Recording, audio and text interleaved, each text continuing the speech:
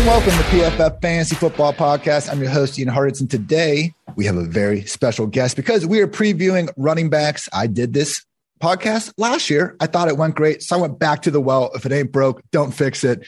And I would love to introduce lead fantasy analyst at The Score, Fantasy Pros most accurate expert for 2019, top 7 in each of the last 7 seasons, host of The Score Fantasy Football Podcast, none other than Justin Boone. You can follow on Twitter at Justin Boone. Justin, man, second, third, maybe time on the podcast. You're now a recurring guest. I appreciate you making the time. How's the offseason been treating you? Hey, things are going well. And, I appreciate you having me on. I've had you on my show now a bunch of times. And I love it too, because, the first time you have somebody on, the first time you talk to them live, you got to feel them out a little bit. Now I think you and I are at a point where we've done this so many times where we did that International Dynasty League. I was just straight up chirping you nonstop in that league. So we were having a lot of fun with it. And I think we're going to have a lot of fun with this today too. I was letting some of our fellow league members down, had a wedding, and might have gotten ADP auto-drafted here and there. My bad. Happens to the best of us. Obviously, we'll try to improve that in the future. But as I said in the intro, we will be talking all things running backs today. We broke down quarterbacks here on this podcast about a week or two ago. Running backs, wide receivers, tight ends, probably coming up. But today, we're focusing on the guys that you're going to see flying off the board at the running back position. Try to get through most of the main top 24 guys. Got some quick hitters. And let's just get after it, man. Enough with my damn introing. First off, man, CMC, the running back, the overall 101 running back, y'all. Do you really think he's truly alone in this tier, though? I will say, doing a little more research with it, his targets were down a little bit last year, even though he had the touchdowns to make up the fantasy points. Do you still consider CMC just all alone the top tier, or do you see other running backs that might be able to take that crown?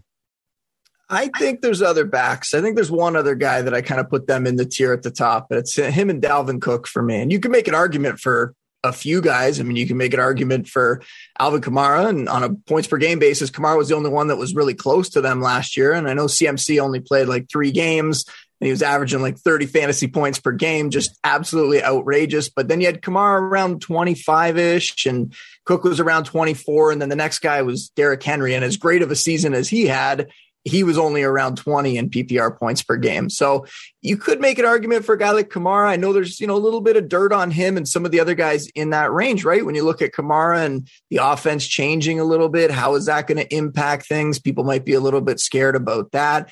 Talk about a guy like Ezekiel Elliott. He's going to have to deal with Tony Pollard, who I think graded out on a lot of different things better than Zeke last year. Now, Zeke had COVID before the season. There's a lot of reasons, excuses we can make for him too, but just having a guy like Pollard behind him, and there has been talk that they're going to use Pollard a little bit more. And then Derrick Henry, I would love nothing more than to see Derrick Henry have another 2,000-yard season. But now we've seen him over the last 2 years, over 700 touches combined. Last year, almost hit 400. I think it was 397 touches. And last year at this time, we were talking about CMC as that guy that, kind of had that unbelievable injury luck. And was it going to happen? We don't really predict injuries, but you can look at it and kind of place a chip when you think that the probabilities maybe leaning that way. And Derrick Henry is superhuman from another planet, but at some point he's going to show us that he's human, right? So when you look at those guys, you can even throw maybe like an Aaron Jones in there as somebody that has that Kamara-like touchdown upside, could go out and just have a monster year. All those guys for me just have enough dirt that I keep them a little bit further back. But I think Cook and CMC are right at the top, and I think he belongs there with CMC at this point. They're the two guys where we could see that touch total start with a 4, and it wouldn't be that ridiculous to think about. One thing I've been trying to do throughout this offseason, particularly with running backs, is checking where my rankings are compared to where the usage is in our projections. Because over the past, since 2011, past 10 years, running backs have averaged 1.61 PPR points per target, 0.6 per rush attempt. So I basically just apply those to our projections and see where every running back would rank if talent just had an efficiency had nothing to do with it. CMC 1, Dalvin 2, Kamara 3, Zeke 4, Saquon 5. It's not a hard game if we just follow the volume of these guys. I am with you. Were you like me? Because Kamara was someone where I was pissing off a lot of people on Twitter earlier in the offseason. I had him down more RB6, RB7. But once Michael Thomas left, or he's seemingly out of the picture for at least the first month or two, if not more, I was like, okay, we're done here. Sean Payton, smart guy. Kamara is going to get his, moved him right back up to RB3. Is that how you've been treating the situation as well? I've really had him at RB3 when you talk about half PPR and PPR pretty much all off season. It's nice now that, with Thomas out, that's maybe going to guarantee him that volume in the passing game. But I was pretty confident that Sean Payton, he's their best weapon. I was confident they were going to find ways to get him the ball no matter who was playing quarterback. And we know he's got that 6 touchdown week winning upside. He brings that. And there's just so many things to like about Kamara, the player. And I don't think he's at that point where we got to worry about him dropping off yet. So when you have this offense, even though things are changing there, they're not going to get away from giving their best player the ball as much as possible, as much as he can handle.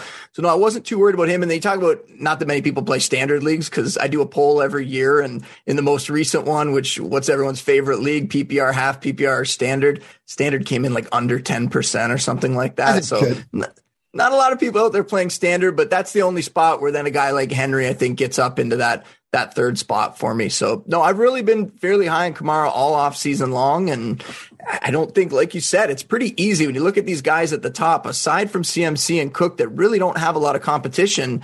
The other guys up in that range kind of do have other guys in their backfield that are going to at least siphon some targets from them.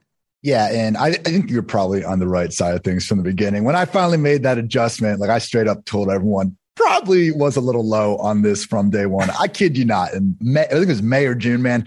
I literally had a nightmare where I woke up and like Alvin Kamara was just crushing it. And I was like, how could I have ranked this guy outside the top 5? Don't have to worry about that anymore. Luckily, let's talk about some of these running backs that, a little more questions now. We've gone over the top 5, but nobody can stop talking about Saquon Barkley. Is he hurt? Is he not? Week 1, week 3.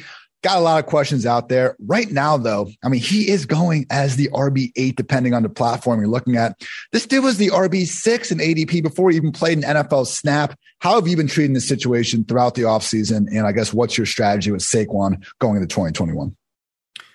Throughout the offseason, I've been fairly cautious with it. I mean, I have been drafting him when he falls, but you just never know. There's a few of those guys, and we saw with Joe Burrow. I like having, and I'm sure you guys do this too, you guys have an injury analyst, but I like having injury analysts on at the beginning of the offseason to get a vibe for, where we think everybody's going to be at come preseason, and then bring them back on closer to the preseason to say, okay, what's the update? Where are we now? And I had Dr. Edmund Porras on from Fantasy Points, and early in the offseason, a little bit skeptical about a guy like Barkley, a guy like Joe Burrow. The Burrow one, now I think Burrow's going to be fine, but the Burrow one, Burrow, now there has been some concern when it comes to him. So that one was kind of proven to be true, that timeline was a little tight. For Barkley in the most recent episode, he seemed to be pretty confident, almost happy that the Giants were going to slow play it a little bit here and take their time with him and not ramp him up too fast and rush it like some bad organizations have done in the past with players. And said that if we do get a reduced volume or they sit him out for a game or two at the start of the year, that's probably better for his long-term fantasy outlook, because when do we want him? We want him later in the season when it matters more, right? And you already said it. Barkley has established himself. I know hurt last year, hasn't had that long of a career, but this is a guy that could be right up there with CMC, with Kamara. You look at 2018, second most fantasy points among running backs on a per game basis. 2019, he was 7th there. I'm willing to take the discount that I'm getting right now, figuring that I can get through the first week or two. And there's still a chance. Don't get me wrong. There's a chance that he's going to come out and play week 1. And this was all for naught, like a lot of other things this offseason, all the Aaron Rodgers worries and everything, all the time we spend discussing and debating this. And guess what? He's back in Green Bay. Maybe we'll get lucky and Barkley will be out there week 1. Still definitely possible for him. But I think if he misses a game or two, I'm not that worried about it. I'm going to find another guy that I can plug in there. And we should say that if you're looking at the Giants and thinking you want to grab that backup, everybody was looking at Devontae Booker as that guy. A lot of the beat writers now are suggesting that Corey Clement is the one that's performing better in practice, that has a real shot to steal that number 2 job. So maybe it's going to be some sort of committee with Barkley and Corey Clement, or maybe we're going to see Corey Clement for a game or two at the start of the season. That's one to maybe put in the back of your mind for late in your drafts. I don't know how many people are really talking about that one right now. But when you look at what the injury analysts are saying, I'm not overly concerned with Barkley. I've been drafting him a bunch. You can get him at that 1-2 turn. I was in the Draft Sharks Invitational a week or two ago, and it was super flex, but he fell till the end of the second round, and I was happy to scoop him up there, especially in a best ball league. So I'm all over Barkley, and I'm willing to take the risk. Not always. I know people are worried. You want the safety in those first couple picks, but I think Barkley's a guy that come mid-September, or definitely by October, you're going to be so happy that he's on your team and giving you 20 plus points a game. So happy you brought up Edwin, because that's literally the same guy I've been referencing all offseason. He came on the podcast last year. Love everything he does at Fantasy Points. And he has done the best statistical analysis he can do on these situations. And according to Dr. Evan Porras, top 3 predicted variables for success after an ACL tear: having high draft capital. If you're a freak athlete, you tend to recover from these sorts of injuries like a freak athlete. Number 2, be 24 or younger. Number 3, go through a relatively non-complex injury. I understand with the ACL, there's something else going on there. Justin, we don't know what a complex like injury is. Edwin knows what a complex injury is. If Edwin says it's not a complex injury, I'm fine with that. And the only issue that has been consistently brought to the attention is Jordan Renan saying, yeah, they have his best long-term interests in mind. I would really hope so. So with week 3 being this like worst case scenario, and again, that doesn't even seem like it's the most likely scenario based on his medical updates, I'm with you. I've had no issues at all taking Barkley throughout this process. I'm buying that discount 8 days of the week. It is interesting. Yeah, if you're talking about like a Michael Thomas or something where the guy's going to miss the first 6 or the first half of the season, that's a situation where, okay, now I'm really pushing him down my draft board. I don't want to hold that guy through the first couple of weeks when I don't know what's going to happen with him. And no, this is not that kind of situation. We know Barkley is going to be healthy. It's going to happen soon. It's just a matter of when early in the season. And like I said, yeah, in the second half of the year, when you're making that push towards a title and you have one of the guaranteed top 5 backs on your team, you're going to be real happy about it. And I've heard some people, reference, fairly so, Giants, worst offensive line in the league per PFF. Daniel Jones, the clapper, not a lot to like in the offense. And they said, oh, well, look at last year when Saquon just, wasn't even having running room. And you're right. 15 carries week 1, 6 yards. He also had 9 targets, 6 catches, 60 yards. As bad as that week 1 game was last year, he finished as the RB23 in full PPR scoring. So Saquon, he has the workload of an RB1. We know he has the talent. Even if the rest of the pieces aren't there, at his discount, people keep buying. Now, a couple guys that don't have the same sort of just, league winning workload. Like maybe they can get there, but they don't have the targets that we want. Nick Chubb, Jonathan Taylor, incredible real life running backs, but we're playing fantasy football, not necessarily trying to pick the best real life ones. Where do you rank these guys? And just how concerned, I guess, are you without having that, high end target floor that we're always chasing?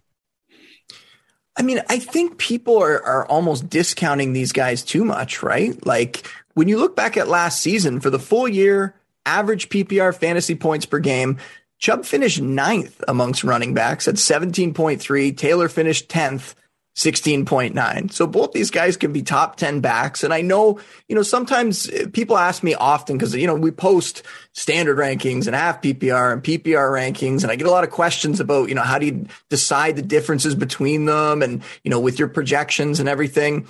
And really, I think sometimes people make the mistake of adjusting too much for some of these guys. Yeah, the pass catching backs, the Nyheim Hineses, the Kareem Hunts, James White, maybe Joe Bernard this year, those guys do get a big boost up in PPR. But when we're talking about these high end backs, these guys are going to have a lot of touchdowns. They're going to be the dominant lead guy on those teams. They're just also going to have this other pass catching back involved. And you can call Kareem Hunt more than a pass catching back. The guy could be a starter in the league. I'm almost surprised that he stuck around in Cleveland. I kind of hoped that he was going to end up somewhere else and maybe we get to see him be a starter on his own. But I just don't really know what we're missing here. Like when we talk about the kind of ceiling that these guys have, I mean, you take that stretch that Taylor had late in the season from week 11 on when they had the easy opponents and he didn't really have any competition. And finally, the coaching staff turned it over to him. They trusted him at that point in the year. And he just went off. You look at his numbers during that stretch, 24.3 fantasy points per game in PPR. So you look at these guys and think that the high end is still very, very high for them. And when you look at last year and what they did over the full year, they were both top 10 backs, despite the fact that Chubb was banged up and missed some time, had to come back from an injury. And also the fact that Taylor, early in the season, they really didn't trust him. They weren't completely going to him the way they did in the second half of the year. and still top 10 on a per game basis over the course of the full season. So both teams have strong offensive lines, both teams pretty good defenses. It looks right now like Wentz is going to be back pretty early in the season. And did it hurt that, of course, they're not going to have all training camp here to get ready to gear up all together. And maybe we won't see the best version of that Colts offense for a couple weeks after Wentz gets back. But I think the Colts overall are still going to be a good team. The Browns, I definitely think are going to be a good team. Their defense is really solid. So I really like both these guys, and I'm not overly concerned. The thing that actually worried me the most of all of this was the injuries to the offensive line for the Colts. That was the thing that kind of made me kind of double take with Taylor and go, okay, wait, if we got a couple guys missing on that offensive line, is that rushing attack going to be as good? But both these guys are really, would call them Derrick Henry lights, and Derrick Henry gets some passing work, not a lot, but these guys are probably need even a little bit more than that. It's going to be fine. They're going to be good. I am more than willing to take them at that discount where you can get them in the second round. If you want to start off and grab a Tyreek Hill or something in the first and come back and grab one of those guys and then build out from there, I'm fine with that start.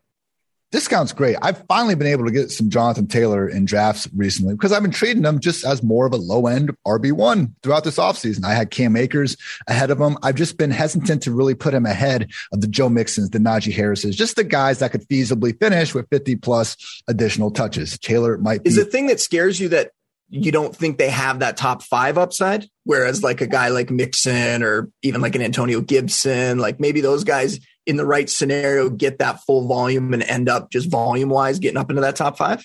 Yeah, it's almost all volume based. With Taylor, my biggest concern is that he's the only guy being drafted really in the top 15, 16 that will be sharing the backfield with 2 other backs. Now, he will be the lead guy for sure. I'm just wondering, is he going to have even a touch total starting with the 3? Probably not, because as much as we want Marlon Mack, Jordan Wilkins to not matter, I still think one of those guys is going to take just 10 to 15% snaps.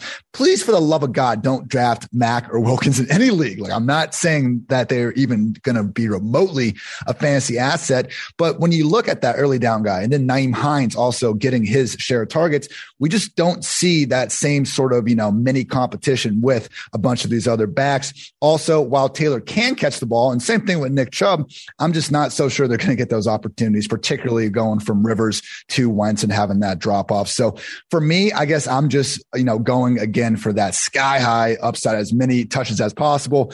To your point, though, they're probably becoming undervalued at this point. And one of the things I said in my own top 10 tips for your fantasy drafts article was not to get cute early. We just don't want to lose the draft in the first couple of rounds. We don't need to necessarily knock it out of the park. You can do a hell of a lot worse than having Nick Chubb or Jonathan Taylor in that second round turn, because as much as, and I've been, one of the leaders in saying offensive lines don't matter as much as we think they do. For someone like Chubb or Taylor, though, where they are getting the majority of their touches on the ground, then it is certainly helpful that they have PFF's top 2 offensive lines going to the year. Yeah, for sure. And I think sometimes you mentioned getting too cute with it. I think sometimes that's what people do with this stuff, especially this time of year. I mean, we're seeing it so much with training camp reports.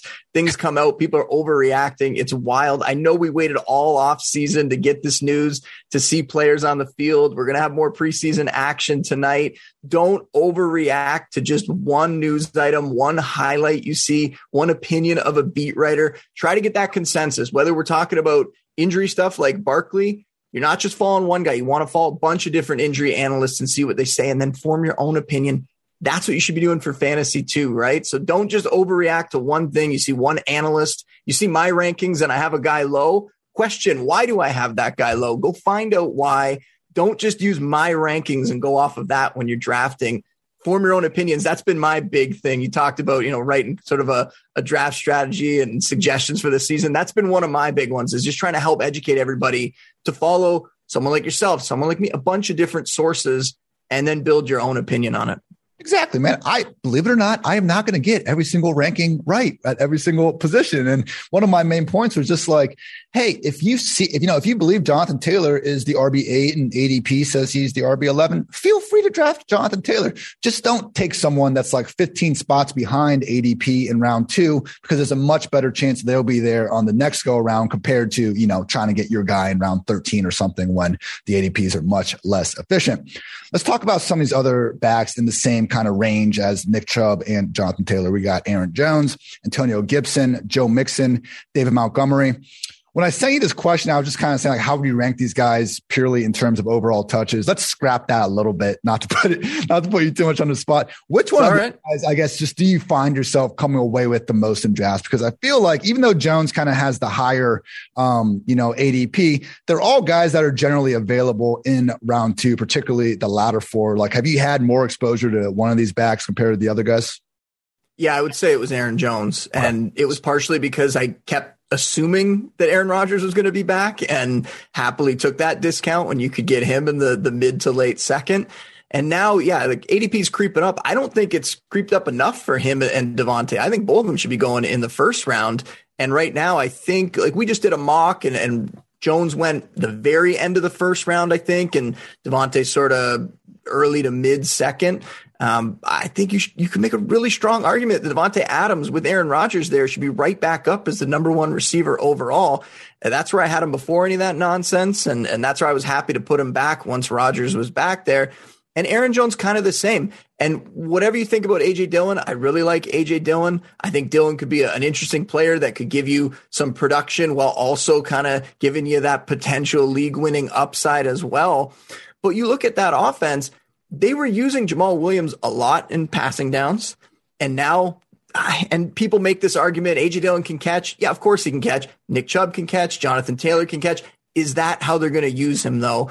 I don't think so. I think Aaron Jones is going to get a lot more work in the passing game. I think that's really exciting. And any sort of, split where he loses some carries to Dillon, or even potentially some goal line work, I don't think that's how it's going to go down. Normally, the way the Packers did it in years past was they would give Jones a couple series, then they'd give Williams a series. It would be that kind of split. It wouldn't always just be specific to game situation. And I think that's what we'll see again. We'll see Dillon get some work. They drafted him early. They got to prove why they drafted him. But Aaron Jones, I mentioned it earlier, a guy who has that sort of 15, 20 touchdown upside in a season. He really could put all of that together. And a guy that you have to think that Aaron Rodgers trusts him. And we talk about this more with the receivers, that the trust has to be there for Aaron Rodgers. That's why he wants to keep a guy like Jordy Nelson for so many years. That's why he wants Randall Cobb to come back, or Jake Kumaro, whoever it might be. He wants guys on the field around him that he can trust. And he's had this time in the trenches with Aaron Jones. That's a guy he knows he can trust. He's going to look to him quite a bit. So Jones is definitely the one that I drafted the most, but I will also say that Antonio Gibson isn't far behind. Antonio Gibson is my RB7 right now. I have Jones at RB6. I have Antonio Gibson at RB7 because I think that we could see, remember David Johnson, year 1, didn't do much early in the season, kind of really flashed late in the year, came on hot, helped some people do well in their fantasy championships and in the fantasy playoffs. And then the next season just went nuclear, just exploded, had all this ability as a receiver, as a runner. I really think that is, it's not guaranteed, but it is possible for Gibson, similar in college, a receiving background, a guy who can do that. Just the way that they brought him along last year, they really slowed that process. The install for him was, let's get you settled in on the ground. We know you can do the passing thing. Let's get you settled on the ground. We got J.D. McKissic, this veteran who can be out there and play that role. And now all offseason, they've been talking about wanting to get Gibson more involved in the passing game. That's what we're going to see happen this year. And Gibson, I don't want to get too crazy with it, but last year when there was some talk that like he could really, really blow up and people were hesitant, I think this is the year we're going to see that. I think this is the year that he could be a top 5 back if it all comes together. Because J.D. McKissic, for everything he did last year, 110 targets, there's no way that he's getting anywhere close to 110 targets, not just because Gibson, but the other guy brought in on that offense in the receiving core. And I think it's just smart of them. Get the ball into the hands of your best players. Gibson is one of their best players. They're going to find him on the ground. They're going to find him in the passing game. Just so excited about what he could do this season and how he could get up into that next echelon. I know you have him as your RB7, which I think is very fair. He's almost being probably closer to his floor. Dwayne McFarland, now a full-time PFF analyst. So happy to have Dwayne. Love Dwayne. Yeah, love Dwayne. You brought up a great point where Gibson's workload, if it doesn't really change, which I'm with you, I think he will eat into McKissick's targets some. Gibson's a little bit more like Nick Chubb, Jonathan Taylor in terms of his usage than we really give him credit for, which we don't think of him like that because he was such a great receiver at Memphis, and we know he can provide more in that range of things. But that's great. If he's going with those guys, kind of as a borderline RB1 where you see him a lot and you can draft him and he has the better, like Kareem Hunt, Nyheim Hines, they're not going anywhere. They're going to continue getting those targets. McKissick certainly could fall off the wayside. And it's, Aaron Jones, I think we could see that to an extent with A.J. Dillon in the receiving game. Jamal Williams, man, almost an average of 40 targets per year. Jones, in my opinion, has been one of the most underutilized receiving backs throughout his career. One of my favorite stats I love to bring up. When lined up in the slot or out wide, only Eckler and Nyheim Hines have averaged more yards per route run than Aaron Jones since 2017. So if they just say, hey, A.J. Dillon, you're going to be our early down grinder. Aaron Jones doesn't get too many more than 200 carries, but he gets the overwhelming majority of the leftover targets. Now we're looking at a guy that was already the RB5 last year. And if he can all of a sudden get a Kamara-esque, even like a poor man's Kamara receiving role, look the hell out, man. Okay. Yeah, because Kamara, I'm not 100% sure the stat. I shouldn't even say it, but I'm pretty sure it's like he only had over 15 touches and or 15 carries maybe in like 3 different games last year. Something like he doesn't get that monster volume. He doesn't get that crazy 25 touch Derrick Henry kind of thing. He's just so efficient with what he does. And he's just so talented that he can produce in all the receiving work and the touchdowns. And Aaron Jones, very, very similar. Aaron Jones right up there talent wise with almost any back in the league. So love him. And going back to your point with Dwayne, that's looking back at last year, right? How did they use him last year? And I'm sure Dwayne's awesome. Like Dwayne always gives context and context matters and qualifies that stuff. And I'm sure he pointed out the fact that with all the talk throughout the offseason of them wanting to get him more involved in the passing game, that we could see his role change. Just Dwayne often always wants to, and this is why I love having Dwayne on my show every year around like week 3 or week 4. We've seen like 2 or 3 weeks of data at that point. And now we can bring Dwayne in and what are you seeing, Dwayne? And we can make some decisions off of that. He's so good at that. But yeah, he's looking back at last year and just focusing on how they used him and trying to figure that out. And what we're doing right now is kind of projecting forward, trying to go to, what might happen, which is, I think based on what they're saying and based on his skill set, it only makes sense to get him more involved in the receiving game. So fingers crossed. Let's hope that happens. And that's honestly, man, I got to have him on this podcast earlier this offseason. Fantastic guy. And Antonio Gibson was one of like the only guests I had where he actually didn't just kind of blow off the workload questions. I don't blame them at all for doing this. I'm just happy they even take the time. But I would ask, do you think you'll be used more in the slot this year? I'll do whatever coach tells me to do. Okay, good answer. I don't blame you for saying that. But Gibson brought up the actual point where they were just hesitant to put too much on his plate last year, similar to what happened with Christian McCaffrey as a rookie under the same coaches. So in terms of pure upside, I think both Aaron Jones and Gibson, there's a reason why they're not going top 5, but if they finish in that top 5, certainly wouldn't be all that surprising. Okay. I mentioned my kind of general fantasy draft tips. My second or third one was basically saying in the top 3 rounds, I want one of those top 14 RBs. And I kind of cut it off at Clyde Edwards-Helaire. I'm not getting a ton of Chris Carson, David Montgomery, DeAndre Swift, J.K. Dobbins, Miles Sanders. I've just been taking the top 15 wide receiver that's available instead of those guys at that point. Do you agree with this cutoff, or is there one of those guys that you think should also be prioritized in those top 3 rounds? I don't blame you. And I often take a similar approach. There's one guy that out of that group that you named, especially, there's one guy that kind of stands out to me that ends up on a lot of my teams, and it's Chris Carson. And, he's flirted with top 12, top 15 fantasy numbers kind of constantly over the last few years. 2018, that was his first year as the lead back with the Seahawks, had over 1,300 yards from scrimmage, 20 catches, 9 touchdowns. 2019, he goes out, he tops that, over 1,400 yards, 37 grabs, 9 scores. Then last year, I know we missed some time, but even with an injury-shortened season, still matched that career high at 37 catches. So he would have blown past that, and he averaged 80 yards per game. That's pretty nice, yards from scrimmage per game. And he was on pace. If you take that number, on pace for just slightly under 1,300 yards if you were looking at a 16 game schedule. And guess what? He still scored the 9 touchdowns. So we keep bringing up Alvin Kamara. I always love that stat where like 3 straight years he had exactly 81 catches. Well, Chris Carson, doesn't matter how many games he plays, he's always going to score you 9 touchdowns. Apparently, you can bank on that, right? So he's been that top 15 back or so all these seasons. Now, I think this year, one of the reasons, I know he's getting a little older, 27. I think he's still got at least one more good season in him. But I think the big reason this year why people are scared is because we're finally getting some positive reports about Rashad Penny, that Rashad Penny's back. He's healthy. He's lighter. He's looking explosive. Great. I'm so happy. Rashad Penny's career has just been completely derailed by injuries. But guess what? Go search his name on Twitter right now. He's out of practice this week. He hasn't been practicing. It's a thigh injury. Pete Carroll said he wasn't sure if Penny was going to be back this week.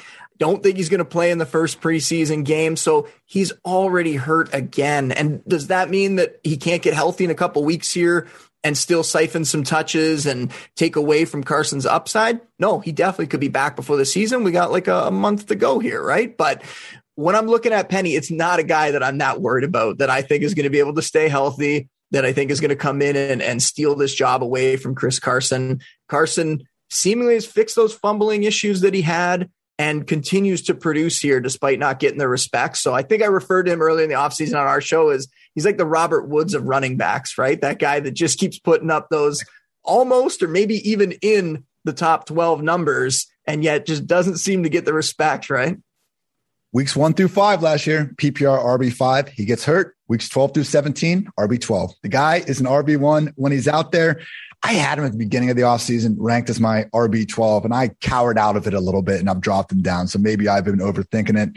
I guess for me, I can't even make a great argument against him, man. I really can't. Chris Carson probably should be in my group. One thing there's one other thing we probably should say that makes me at least a little more excited about him too, and that's the change at offensive coordinator and what that could do because initially in the offseason, I was getting a little down on the passing game there. I was concerned because they kept talking, and this is a good thing for him. Pete Carroll always saying that he wants to run the ball more. Then they bring in Shane Waldron as the new OC. And the reason I think we should be getting excited is because they're talking about upping the tempo now. Upping the tempo means that not only can the rushing attack get more volume, that passing attack can get more volume as well. So I think that's a reason why we should maybe start getting pretty excited about the Seahawks offense. We still got to see them do it on the field, but just looking, when you put those two things together, more pace, and then also the fact that Pete Carroll will never want to get away from the run, could be really good things for Carson there.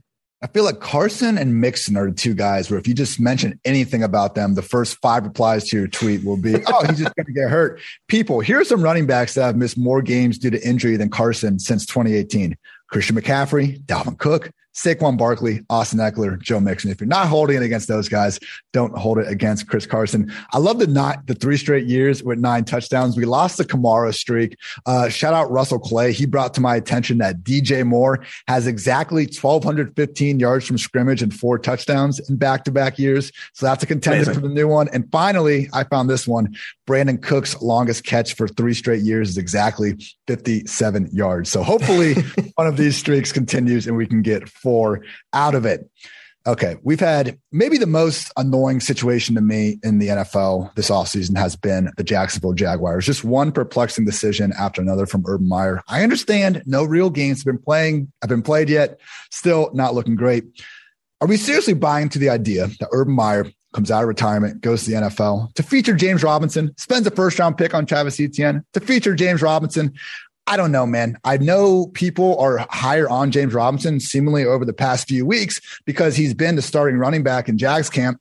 Well, Gardner Minshew has apparently been the starting quarterback in Jags camp. So what are your thoughts on Robinson, Etienne, God forbid, even Carlos Hyde, this Jaguars backfield as a whole? I feel like you're teeing me up to talk about how awesome Travis Etienne is, and he is. He definitely is. But I gotta just be honest with this one, man. Like, you know how I am. I'm not the kind of guy that's going to go out and just give you that hot take for the sake of it, right? And this one, I don't have a good feel for. I really don't. I like dread trying to figure out the projection for these guys every time I'm working on it. There's so many different ways this could play out.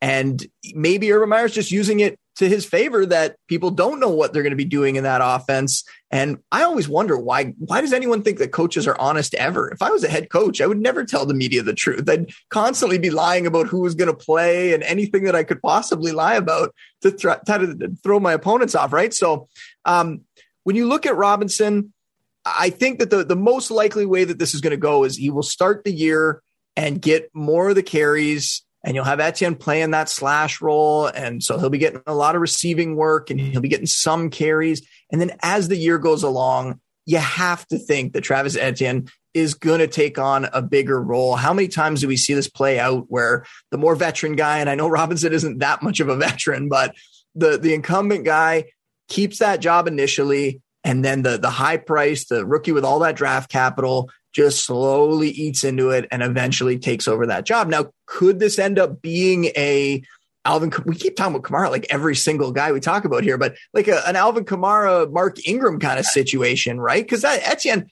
is like that kind of Kamara light. Like that's how I see him as a prospect, a guy with great receiving ability.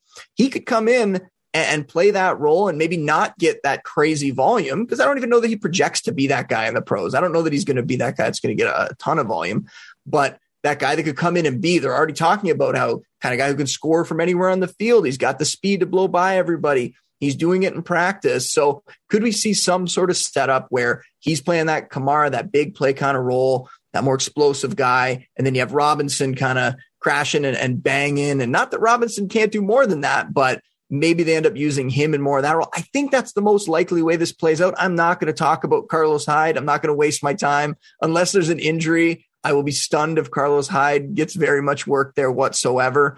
But when you look at it for Etienne, if I'm picking between these guys in a draft, I'm definitely taking Etienne. I'm trusting that first round draft capital, the guy who is going to an offense that I think he's going with his college quarterback, which I think does mean something for just comfort's sake. But also Trevor Lawrence is going to kind of raise all boats in that offense. How long is it going to take?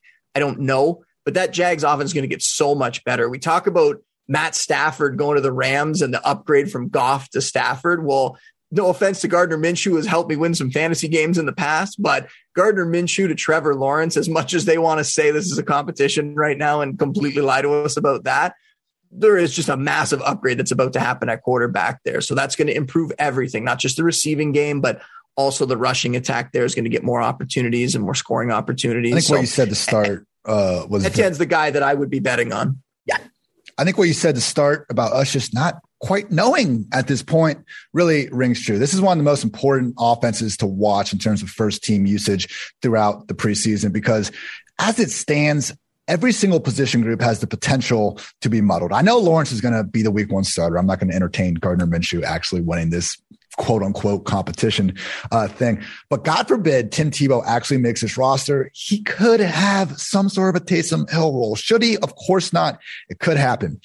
Should Carlos Hyde be involved? No. Would I be worried about Carlos Hyde and 31 other teams? No. On the one team where he's playing under the coach that featured him for 2 successful college years, I am a little bit concerned. And then at receiver, is it going to be Marvin, Visca, and Chark in 3 wide receiver sets, or is ETN going to be in there and all of a sudden we're rotating guy? I just want one of these, and if ideally through all 3 of these position groups to get settled, have a pretty clear number 1 guy, number 2 guy, number 3. Hopefully the preseason can help us even that out. I worry that they're going to run like a vanilla offense in the preseason and not tell us anything. And then week 1, we're just going in blind. That would be the most scary possible outcome for us as far as ranking and projections go. Against the Texans too. So there's no way we're benching these guys in week 1. I know. Okay, so my guy, he's my guy this year, Zach Moss, unfortunately dealing with a hamstring injury. I was thinking of him as one of the best late round running backs. Basically, when it was him and Singletary healthy last year, Moss was slightly the lead back. He was getting talked up a lot in training camp. Bills might have 258 million reasons to not exactly feature Josh as much near the goal line. And yeah, I know Bills running backs aren't fantasy friendly. We've seen that. Devin Singletary was being drafted as an RB2 last year. Moss is almost a RB4 at this point. So again, people don't hate the player, hate the ADP. Moss's ADP is much more affordable. With that hamstring injury, though, need to back off maybe a little bit. Is there a running back outside the top 24 that you find yourself continuously leaning towards in terms of that, not super late round, but if you're doing a 0 RB, anchor RB, who's kind of that guy in the RB3 range that you keep finding yourself targeting? Are we counting like the rookies like Javonte Williams and Trey Sermon? I mean, technically they're going outside of the top 24. I mean, if you're looking at those guys, and we just ran down what happens with these rookies normally when we were talking about Etienne, and that's, they might not have the full role in week one. Maybe they're splitting with a veteran. And I think it's a good chance both those guys will, as long as Raheem Mostert can make it to week one healthy. Raheem Mostert, every single time that he's been given more work, he ends up breaking down. That's just what happens. So I don't have a lot of confidence that he's going to stay healthy. And Sermon, I think that's why they went out and got him, to be that more sustaining back. And both these guys, the teams traded up to get them in the draft. So that shows you how much they like them.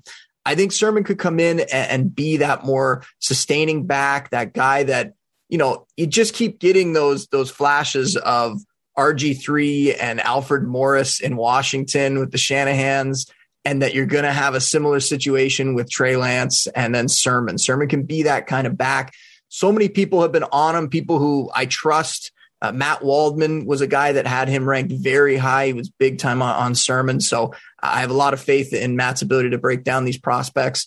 So I look at him, and then you look at Williams, and not only did they move up, they moved up to the top of the second round to get him. The reports were that they were trying to get ahead of the Dolphins to get him. How do they feel about Melvin Gordon? Gordon showed up, and apparently he's performing a little better than expected, at least a little better than I expected in camp. So they haven't completely soured on him yet. So I think we're going to see at the start of the season some sort of committee, but the way these things normally go, the fresh legs, the younger running backs. And that's another one with Sermon, where everybody forgets that he's like 29 years old. He hasn't been around that long, but he was sort of around. He just wasn't on the fantasy radar for very long. So he's kind of those older legs coming back from all these injuries.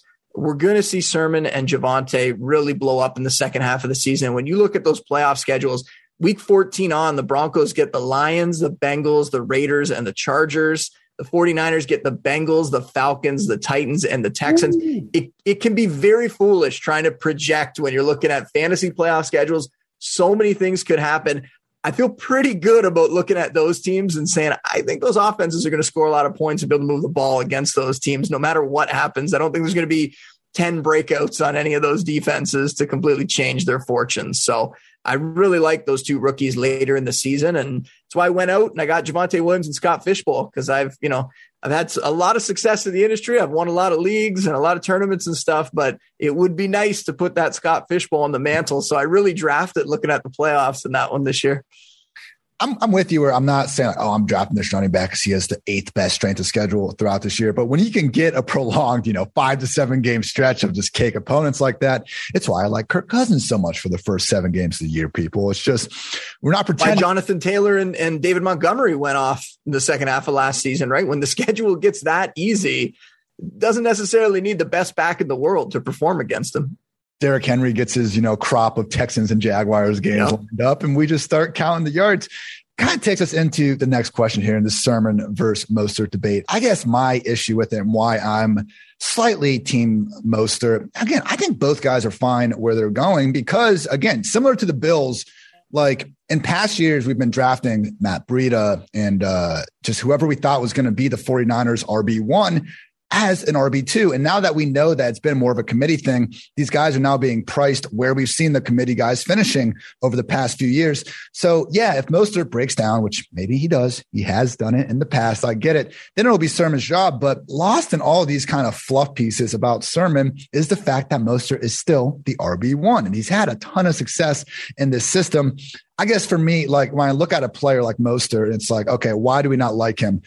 He could get hurt. If that's the only bad thing I can say about the guy, then I'm going to kind of go back to the well there. So for me, I do find it puzzling that Sermon has the higher ADP than Mostert.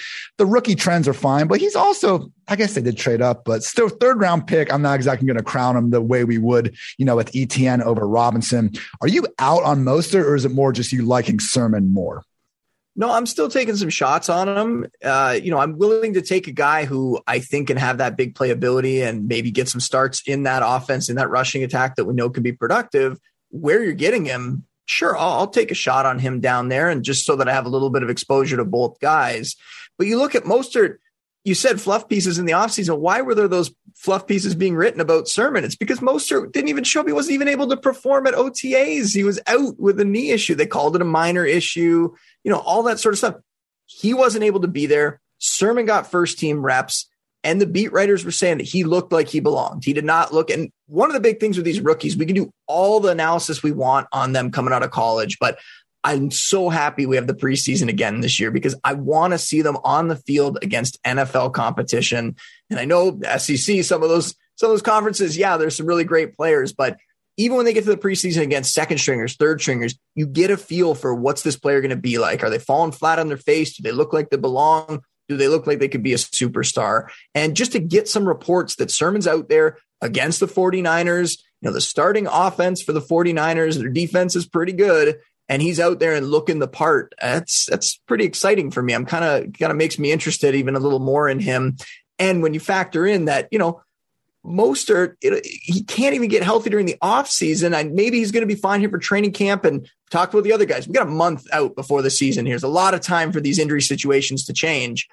But I am not confident that Mostert is going to stay healthy, even if they start to pull back on his touches. And that's why I think they haven't gone with a main guy the last couple of years. They've gone with these committees because of the Breidas and the Mosterts and these guys that weren't able to be those kind of sustaining backs. And I have some hope that Sermon is going to be able to do that for them. On top of the fact that Lance is there, and once Lance takes over, another situation like Lawrence with the Jags, where I think that offense in general everybody on that offense could just explode. Playing, I love my arbitrary splits, and we can get them in there. I'm just saying, man, you look at that playoff run to start 2020 into the first 2 weeks of this year. Best version of Mostert has been pretty damn special. I am down to spend, 8th, 9th round pick to acquire that guy. All right, the price is so important too, because you mentioned with the Bills guys, I don't love the outlook for them. But where you're getting them, why not throw a dart for sure? Because you never know what could happen. Zach Moss, he keeps getting banged up here, but maybe you get a nice stretch from him. And I think when you factor in the Josh Allen thing, I'm concerned that at some point, like you kind of referenced, that at some point they're going to make that business decision and kind of pull back on his rushing attempts, especially around the goal line. But they need a back to prove that they can do it around the goal line. They need Moss to be healthy and prove that he can convert those touches, and then they might be able to pull back on Allen in that area. So we need to see Moss healthy on the field. I hope we get a chance to do that. And I still would throw a dart at Singletary, because if Moss can't stay healthy, Singletary's had some stretches where he's been able to put up not RB1 numbers, but maybe he can give you low end RB2 numbers for some games. And yeah, where you're getting him way outside the top 100 picks, why not? Why not? Wise words to live by when we're getting our late round running backs. So one of the favorite phrases I've come across this offseason, I'm mentioning like every podcast these days, courtesy of the fantasy footballers, Mike Wright, flex with benefits. Guys like AJ Dillon, James Robinson, Jamal Williams. You mentioned it before. You basically spelled it out. Guys that can give you flex value in a pinch and potential league winning upside if something goes wrong. Is there a player in this mold that you like more than the rest? Personally, I think AJ Dillon fits it very well, where even if he's not getting as many receptions as we think, still someone that should be in line for Williams, about average of 150 touches per year. Aaron Jones goes down. Now we have the Packers RB1. Dillon, Latavius, anyone like that really just strikes your fancy? I think Darrington Evans could get a little more work than people expect. And we talked about, Henry not being really involved that much in the receiving game. Evans could kind of play that role, on top of the fact we won't get into it again, over 700 touches and all that stuff. And if Henry goes down, who's it going to be? I've been grabbing Evans just in case, just to see if that happens. And also in like deeper dynasty leagues, maybe a little Brian Hill sprinkled in there. We saw him with the Falcons do in some spot starts, kind of step up a little bit. So I'm just putting some chips there just in case Henry does break down. I think, and maybe it's an obvious one, but Gus Edwards, when you look at last year, even when J.K. Dobbins came on down the stretch, and Dobbins was the RB12 in fantasy points per game over the final 5 weeks of last season, Edwards was the RB29 during that span. So we know how much they're going to run the ball. We know that Edwards, even going back a couple years, he's that kind of north-south runner, can really get downfield with it. And, a healthy Lamar Jackson will help. And that offense in general is one, even though they've lost Rashad Bateman, perhaps that makes them just go back to, as much as they talked to offseason about wanting to throw the ball more, maybe they are going to have to just keep leaning on the run so much. And I think Edwards is going to be involved quite a bit. And yeah, if Dobbins went down, there's no Mark Ingram or anybody else. I'm not that worried about Justice Hill unless you're in a super deep dynasty league. So Edwards could really blow up if something happened to Dobbins there. And if not, he can give you that flex. Well, we're waiting for it. I like the Darrynton Evans call because this is a guy with third round draft capital. And, as much as we love someone like Trey Sermon and we use that draft capital as a reason why he's going to be, very involved, Evans has only picked 5 picks after him if you go back to the 2020 draft. I know they weren't in the same class. You guys know what I'm trying to say. And the hype before last year was actually getting pretty high. NBC Sports' Peter King cited a Titan source saying that Evans had a chance to be a poor man's Alvin Kamara. I know that there he is again. Alvin Kamara every segment. Unreal. This one at least wasn't straight out of our minds. But anyway, and then after that, ESPN's Teron Davenport, who came on this podcast to talk Titans earlier in March, he only projected the Titans to roster 2 running backs, period. What happened was he had a hamstring injury before the year started. And as we all know, with hamstring injuries, why we're concerned with Zach Moss, can be tricky to get back on the field. So yeah, if you're one of these people, if you're saying if someone's not picking Derrick Henry purely because of him falling off a cliff in the touches, you should probably be pretty high on Darrynton Evans accordingly.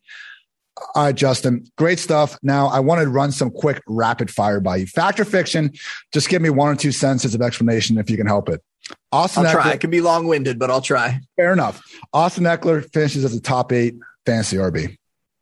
Yeah, and PPR, I think that's a fact. I mean, he's going to get a ton of targets. I'm still a little worried about the goal line role, a guy that, has never had more than 3 rushing touchdowns in any season here, but he did have that one year where he had 8 touchdown catches. So maybe he can make up for it that way. But yeah, I feel pretty good about him ended up there. Targets historically worth 2.7 times a rush attempt. We could have been saying Eckler instead of Kamara in some of these comps, and I think it also would have applied. Okay, Najee Harris, assuming good health, clears 300 touches. Yeah, 100%. I mean, there's just no competition there whatsoever. And you can be as worried as you want about that line and what that means for his, efficiency. But touch-wise, yeah, you're going to get a little bit of Anthony McFarland sprinkled in, but it's going to be all Najee all the time in that offense.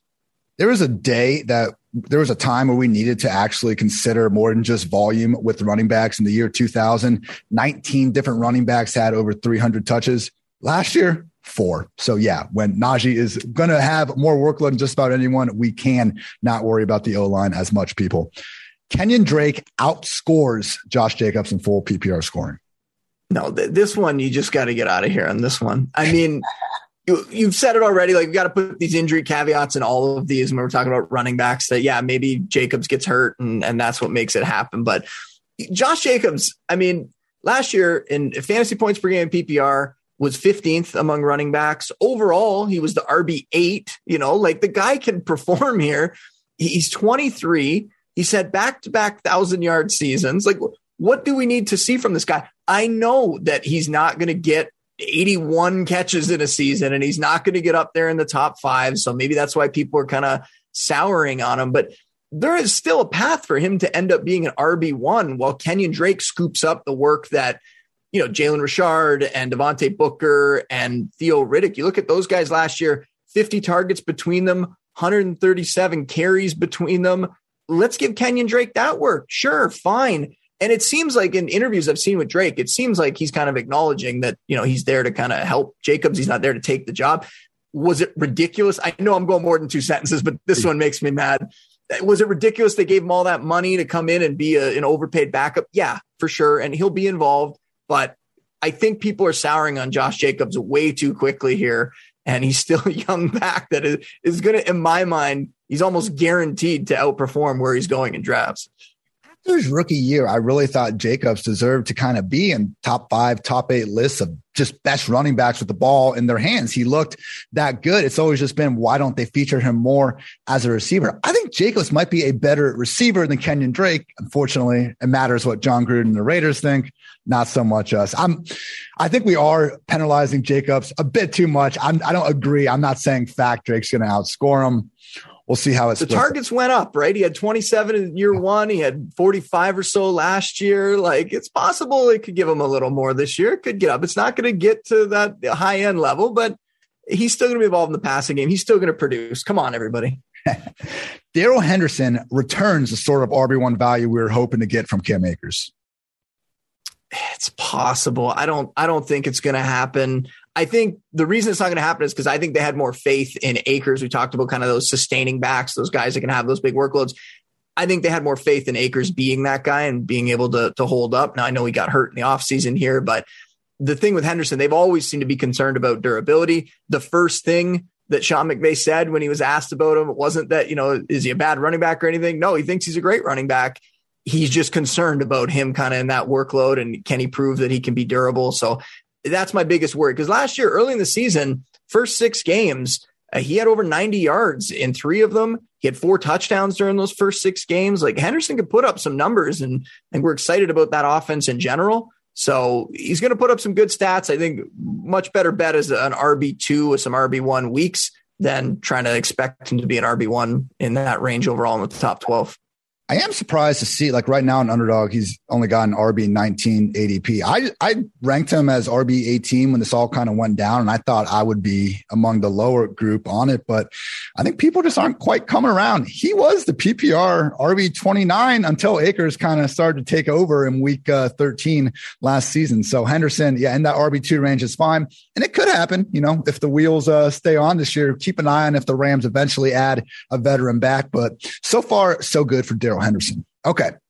Backfield that surprisingly hasn't added anyone. Myles Gaskin works as the Dolphins' undisputed starting RB all season.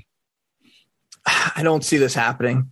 I mean, I don't want to harp on like the guy being smaller. He's, around 200 pounds. He got banged up last year in that role. He looked great when he was out there. I don't think he's going to lose it on talent. I just think they purposely brought in somebody like Malcolm Brown, who not great at any one thing, but kind of good at a bunch of different things.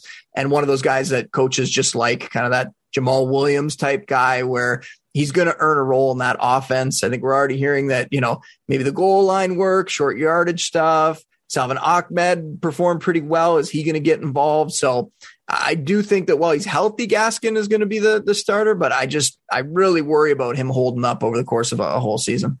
I might have to go to Twitter with another question, because we need a name for these running backs now, like Jamal Williams and also like Malcolm Brown, who are not helping us at all in fantasy. They're just hurting us because they're taking touches away from the backs we want to get them, even though they're perfectly solid real life backs in their own right. Another running back going in the same range as Gaskin, Mike Davis, similarly depleted depth chart. Will Mike Davis work as the Falcons' undisputed starting RB all season? It's kind of the same thing here. I love Mike Davis, but when he was in that starting role at the Panthers last year, he just slowly he wasn't as good, right? He started off really, really hot and then kind of fizzled out. And he's 28, a little older. I know he doesn't have that many miles on him, but I think that, they brought in a couple guys here. They have your guy Cordell Patterson to get involved. Kadri Olson's getting a lot of talk here that he's looking good in that system. Javian Hawkins. I don't think that Davis is going to be able to maintain that for the whole season. That being said, he's maybe a really nice guy to grab and get you through some of the early weeks in the year, and then hope that you can find somebody in the waiver wire or whatever down the stretch. So I'm not against drafting him. I still really like him in that range in redraft. I've even taken him in a dynasty startup or two when he goes really, really late, and you just plug him in for that one season and see what you can get. But no, I have a hard time believing that Mike Davis is going to hold up no matter how big his quads are. Quadzilla for sure, with all due respect to AJ Dillon's quads as well. You talked about Javonte Williams taking over eventually earlier. Do you think he could be the featured back as early as October? Yeah, for sure. I still don't think it's impossible like that he gets the majority of the work in week 1. Like, I think he could come out and have sort of the lead back job, even if it is a 60-40 split with Melvin Gordon, or, 60-30-10. We get Mike Boone, great name. Get Mike Boone in there, getting some work. They like him too. So, I think Javonte Williams is going to be the starter there much sooner rather than later. Fantastic stuff, Justin. 2 more. The answer to which Tampa Bay running back to draft is just no. Yeah, the answer is no. Just don't do it. Don't put yourself through that headache. Fantasy's supposed to be fun. You want to go mining for value. I get it, but no, I don't want to get into that headache with Gio there now. And it's probably going to end up that it's Ronald Jones with the early down work and Gio with the passing down work, and there'll be a little bit of value there. But unless there's 2 other injuries, no, I'm not that interested in any of those guys. We're about to see that horrific 2019 Tampa Bay splits come back where Dari, Rojo, and Peyton Barber were playing like 33% of every single game. Yeah, it's devastating. Backfield. Last one, Michael Carter, Bucks historical trends, turns in a top 24 PPR finish despite being a 4th-round pick. I don't think he's going to. Still a guy that I have grabbed in a few spots, including Scott Fishbowl again, a guy that I'm hoping can break out, but I think they're going to maintain a committee there. That seems like everything they're saying. I don't think they're going to, kind of like we talked about with Antonio Gibson, that they didn't want to put everything on his plate in year one. They have Tevin Coleman, the veteran, the guy who knows the system with those 49ers coaches coming over to the Jets. And Coleman, all the beat writers talk about how fast he looks. I don't think he's a great fantasy option, but a guy that's going to get some touches. I still like Ty Johnson in that offense as well. I think he's going to get worked in. So no, I don't think we're going to see Carter run away with the job. I think that's going to be a full-blown committee for a while there. Yeah, and I guess my big issue with Carter throughout this process has been the assumption that if he is the RB1, that it's going to be like this almost bell cow role. It could easily just look like San Fran, Tampa Bay, or, Buffalo, one of these backfields that doesn't really produce that fantasy friendly of a running back because so many parties are involved. And I hope we do see Atlanta-esque Tevin Coleman. Like, he could not play more than like 30 snaps over the past 2 years before he suffered some bad, lower body injury, played through the Super Bowl and with a dislocated shoulder. Dude's been so banged up. Some of these Gen Zers out there might not even remember back in the day when Tevin was one of the more explosive guys out there. There was a time when we were hyped to see him go back to Shanahan in San Fran. Unfortunately, it didn't come true. Maybe the Jets can at least revive him a tad. Justin, thank you again, man. Your 2021 Fantasy Football Draft Kit was released a few weeks ago. Folks can hear you on the Score Fantasy Football podcast. Anything else you want to pimp out before we get out of here? No, man, that's everything. Download the Score app if you haven't already. All my stuff's free all year long.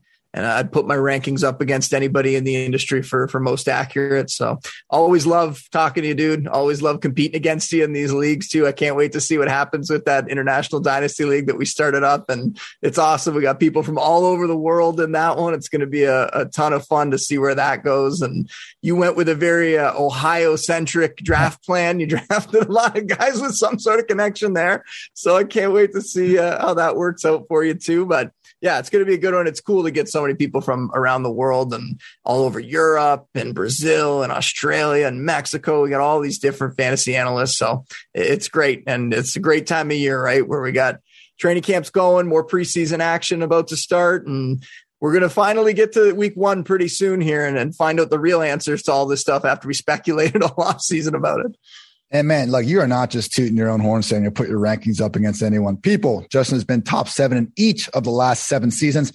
I don't love these ranking competitions because I don't, love having not a large chunk of your reputation, but a lot of people will judge you on how you finish in these. And it kind of reminds me of like high school when people wouldn't even look at your jobs, won't look at your resume, or colleges, you look at your ACT and SAT score. Well, Justin, when you're finishing top 7 every year, when you can get a perfect SAT every single time you take it, you should be taking advantage of this. All credit to you for continuously finishing at the top. And again, people, you can find Justin over at The Score and on Twitter at Justin Boone. Great stuff. He's Justin. I'm Ian. This has been the PFF Fantasy Football Podcast. Hope you all enjoyed. And until next time, take care, everybody.